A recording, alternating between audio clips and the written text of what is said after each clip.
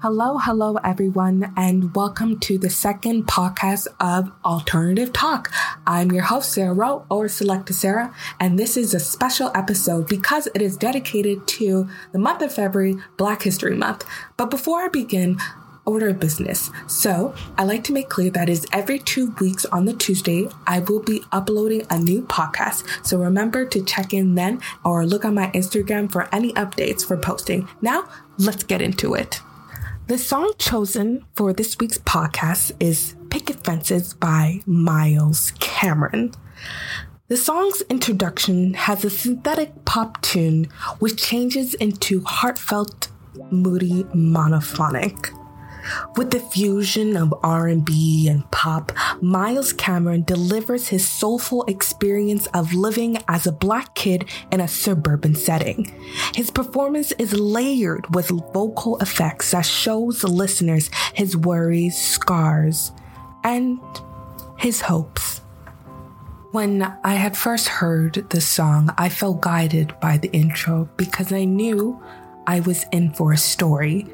His opening lyrics tells us the theme of his overall song, an exploration of his own self-identity. And when I recognized that, I thought it would make a great podcast song.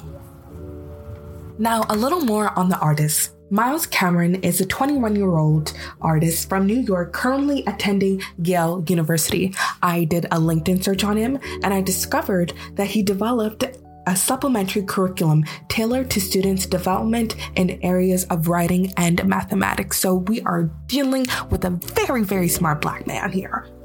In early high school, he decided that he wanted to begin writing his own music. It was close to when Frank Ocean first released his own album. He was inspired by Frank's ability to tell his story through music. And I suggest that whoever's listening to this podcast, go and follow him at Miles Cam, MYLESCAM on Instagram right now.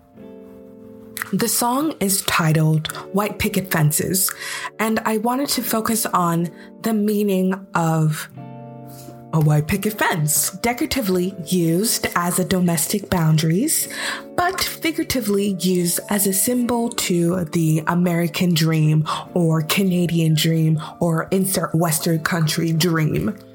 So I searched up on Urban Dictionary the definition of American dream, and trust me, it is a very, very lengthy and very detailed. It states, the ideal American life as fed by the media, 2.3 children, white picket fences surrounded by a split-level house with a dog and a cat and a station wagon or a minivan to take the kids to sport practice impossible by nature. And these neighborhoods or cities where it appears that the residents have achieved the American dream. From Miles Cameron's experience as an African American living in the suburbs where residents have achieved the American dream and a system where it promotes the success of one race, and to live in a space where this is evident, one can feel automatically outcasted. And I'm not saying that in this setting, you won't see other races, but predominantly in a system where it doesn't advocate for any other race, you will see an unbalanced of factors that contribute to such divide include racial steering. It is a practice of real estate agents directing African Americans to communities that have more African Americans, keeping that they stay here and the white people stay in a different area. Only after federal, state, and local governments intervened in the integration of African Americans to suburban cities, there was no acceptance, and one might feel awkward and they don't want to live in a space where they're not going to feel accepted and comfortable living in. You are very aware without the enforcement of the government, you would not be welcomed with open arms from the people living in that neighborhood. that is enough to turn anyone away from living somewhere you're going to spend the rest of your life. There are lending institutions discriminating by creating unfair criteria and accepting restrictive lending covenants. So one is now unable to take out a loan to even afford to live in that area. Plus, we have white flight, which is basically a white person feeling uncomfortable with a black person moving into their neighborhood, and so they then move out. They fly away like geese in the wintertime to go to Florida in the summer. Packs of them gone in the wind. Bye-bye. When my grandmother on my mother's side first came to Canada from Jamaica, it was very hard for her to find a place to live.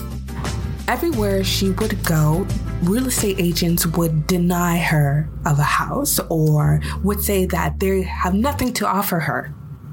So she decided to ask a friend, a white friend, to help her find a house. And she recognized that these same real estate agents that would say, we don't have this here, or we don't have anything to offer you, when her white friend would ask, all of a sudden, there was a house. I also spoke to my mom about her personal experience of looking for a home in Brampton as a Canadian Black woman in a more modern age. She noted and recognized if it wasn't for her profession, she believes that she wouldn't be taken seriously or she wouldn't be offered any of the nice houses that we were able to live in as children. When you see all the forces working against Black people into moving into predominantly white suburban areas or suburban areas in general, you understand why there's a lack of Black people living there. With the integration of Black families moving to predominantly white neighborhoods or to locations with lots of suburban Black communities where they have a strong connection, there is a divide. For a long time, there has been a certain perception of what it is to be Black. When my mother was younger, people used to make fun of her because they thought she was acting above them and she was looking down upon them. Even when I was in elementary school and middle school, people would say, oh, you're talking white, or you're an Oreo, or you don't act very Black, do you? This shift from urban to suburban socially creates a barrier in the full scope of people's perspectives and what it is to be Black. And that exactly relates to what Miles Cameron says. And it's a suburban Black boy, check me out. Stay in the books, but I got style. T-shirt from that thrift shop. And my Jordans be hand-me-downs. It's a new brand of Blackness, but I own that. Beep! I'm not saying it because my mother obviously listens to this podcast. Now, how does African Heritage Month or Black History Month have to do with self-identity? This month is a celebration and continuation of Black or African history. The theme of continuity of African American identity development is situated with young African Americans or Canadian Africans, progression of appreciating the culture and themselves through learning about Black history. So it is very important in the development of self-identity. A study conducted by Quentin L. Stubbins found that participants, after watching Roots, the saga of an American family, chronologically the history of an African man sold to slavery in America and with his descendants, starring very popular actors such as Forest Whitaker, Lawrence Fishburne, and Malachi Kirby. Continuing with the study, students found themselves undereducated when it came to education institutions teaching African American history. the same prominent figures are used. I am sure you can relate to that point. There is a desire to know about others who are less popular that have contributed to the cause and are still contributing. When one is equipped with the knowledge of their history or legacy of their race, it helps with the understanding of their self-identity.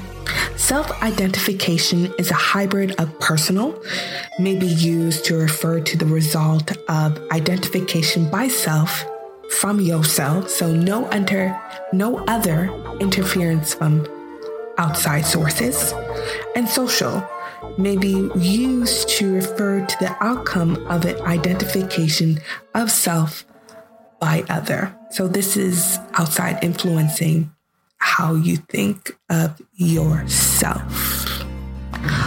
Altogether, it sums up into the individual self as reflexively understood by the individual in terms of his/her life history. By being exposed to this positive imagery of people that represents your culture, produced by people that may be the opposite race of you, it changes the social discourse of what it is to be Black. Just like the variation of skin tone we all have, the same is with our personalities and who we are. Now we see a shift. We shift from seeing stereotypical, one-dimensional Black characters, and we move into the array and the beauty of us all. According to Francoise Baylis, a Caribbean-Canadian descent, she quotes, "For some, racial identity is a fairly stable aspect of an individual's personality. For others, it is a developmental process influenced by environmental and personal factors. Identity isn't constructed privately because there are forces that are outside of a person's influence. Such influences are always changing, and they include societal norms, or what is seen as normal, popular, and what we agree on together to be okay for society. Nobody wants to be the person to go outside of this. Why? Is because you receive insults, rejection, and that's not a comfortable place for anyone of any race. It may be consciously or unconsciously done, but one will subject themselves to change, to fit into the norms, to feel normal. And to be Black is more than a culture or color or what's popular at the moment. It's a transnational lifestyle. For example, Toronto slang is a combination of urban Western talk with Caribbean patois or certain dialects combined together. One may categorize as Caribbean and more urban Western Black as two different entities, and never would have saw that being able to live in a hub where they can interact with each other creates a new offspring on identity and Black identity, of getting to know yourself and understanding your history, your legacy. Let's talk about our history and let's talk about our legacy. So just like all my old church assignments, we are going to do a quick history lesson on Canadian Black figures. The first one I will have the pleasure of talking about is the Honorable Lincoln M. Alexander.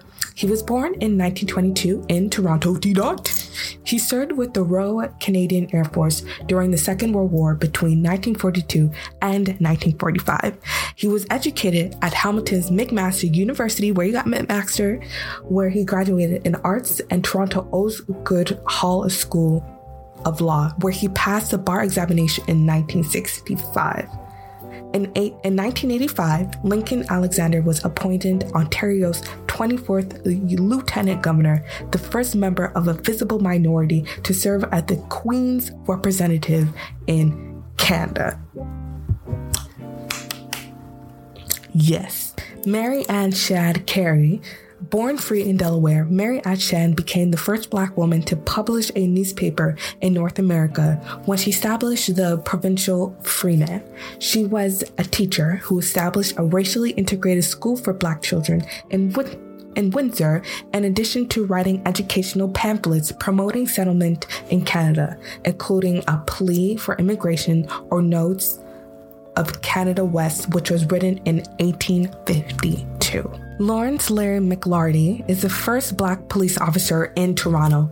Larry McLarty came to Canada with an experience as a Jamaican Constabulary Force officer, but after arriving in Toronto, he worked various jobs as a railway porter, a catalog book packer, a night cleaner, and in a hospital kitchen. When McLarty applied to Toronto Police Service, he was disappointed to be told that he was 1/8 of an inch too short.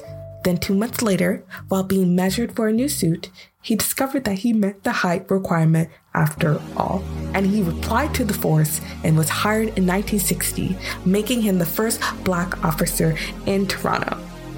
32 years later, he is now in the rank of the detective sergeant. Last but certainly not least, there is Mary Ann Shadd Cary. Born free in Delaware, Mary Ann Shadd became the first Black woman to publish a newspaper in North America when she established the Provincial Freeman. She was also a teacher and established a racial integrated school for Black children in Windsor. And I just want to add that all races can have the opportunity to learn from their history and be proud of it, and for it to be celebrated. I think what is important that we have the space to do so freely without judgment or thinking that we're putting one race down because we want to uplift ourselves. And don't feel guilty from learning about information about what has happened in the past. You can learn from it and apply to society now in ways that could help it. Because no matter where I go, I cannot deny my Blackness. It grows with me. It's subjected to the world and my thoughts that surround me. It has a past and a future of its own, but it has my own personal life experiences that make it glow. It has that Black girl magic. Don't forget the Jamaican side too. There's times where it looks to heaven to find God, and there's a touch of Brampton that is undeniable to it. Yay! There's a side that is spontaneous and awkward, and that listens to show tunes. It's all me interacting with each other. And now, to close off this Black History Month podcast, I want to end on a quote by novelist George R.R. Martin. Never forget what you are, for surely the world will not. Make it your strength, then it can never be your weakness. Armor yourself in it, and it will never be used to hurt you. There's no need to suppress, but express. Thank you, everyone, for tuning in once again to my second podcast of Alternative Talks, the Black History Month edition. Yay! This episode was very fun to create. It took me back to when I was younger, doing the information about historical figures, but also it got me looking deep into my own self and being able to talk about race with my family, a conversation that usually doesn't come up. So thank you for everyone tuning in and listening. Hello, hi, I am Selecta Sarah, and enjoy your Black History Month, guys. It's a time for celebration, to love one another, put each other up. It's uplifting. It's what we are. It's the culture. Peace, love, bye-bye. Have a great night, day, or whenever you're listening. See you in the next one.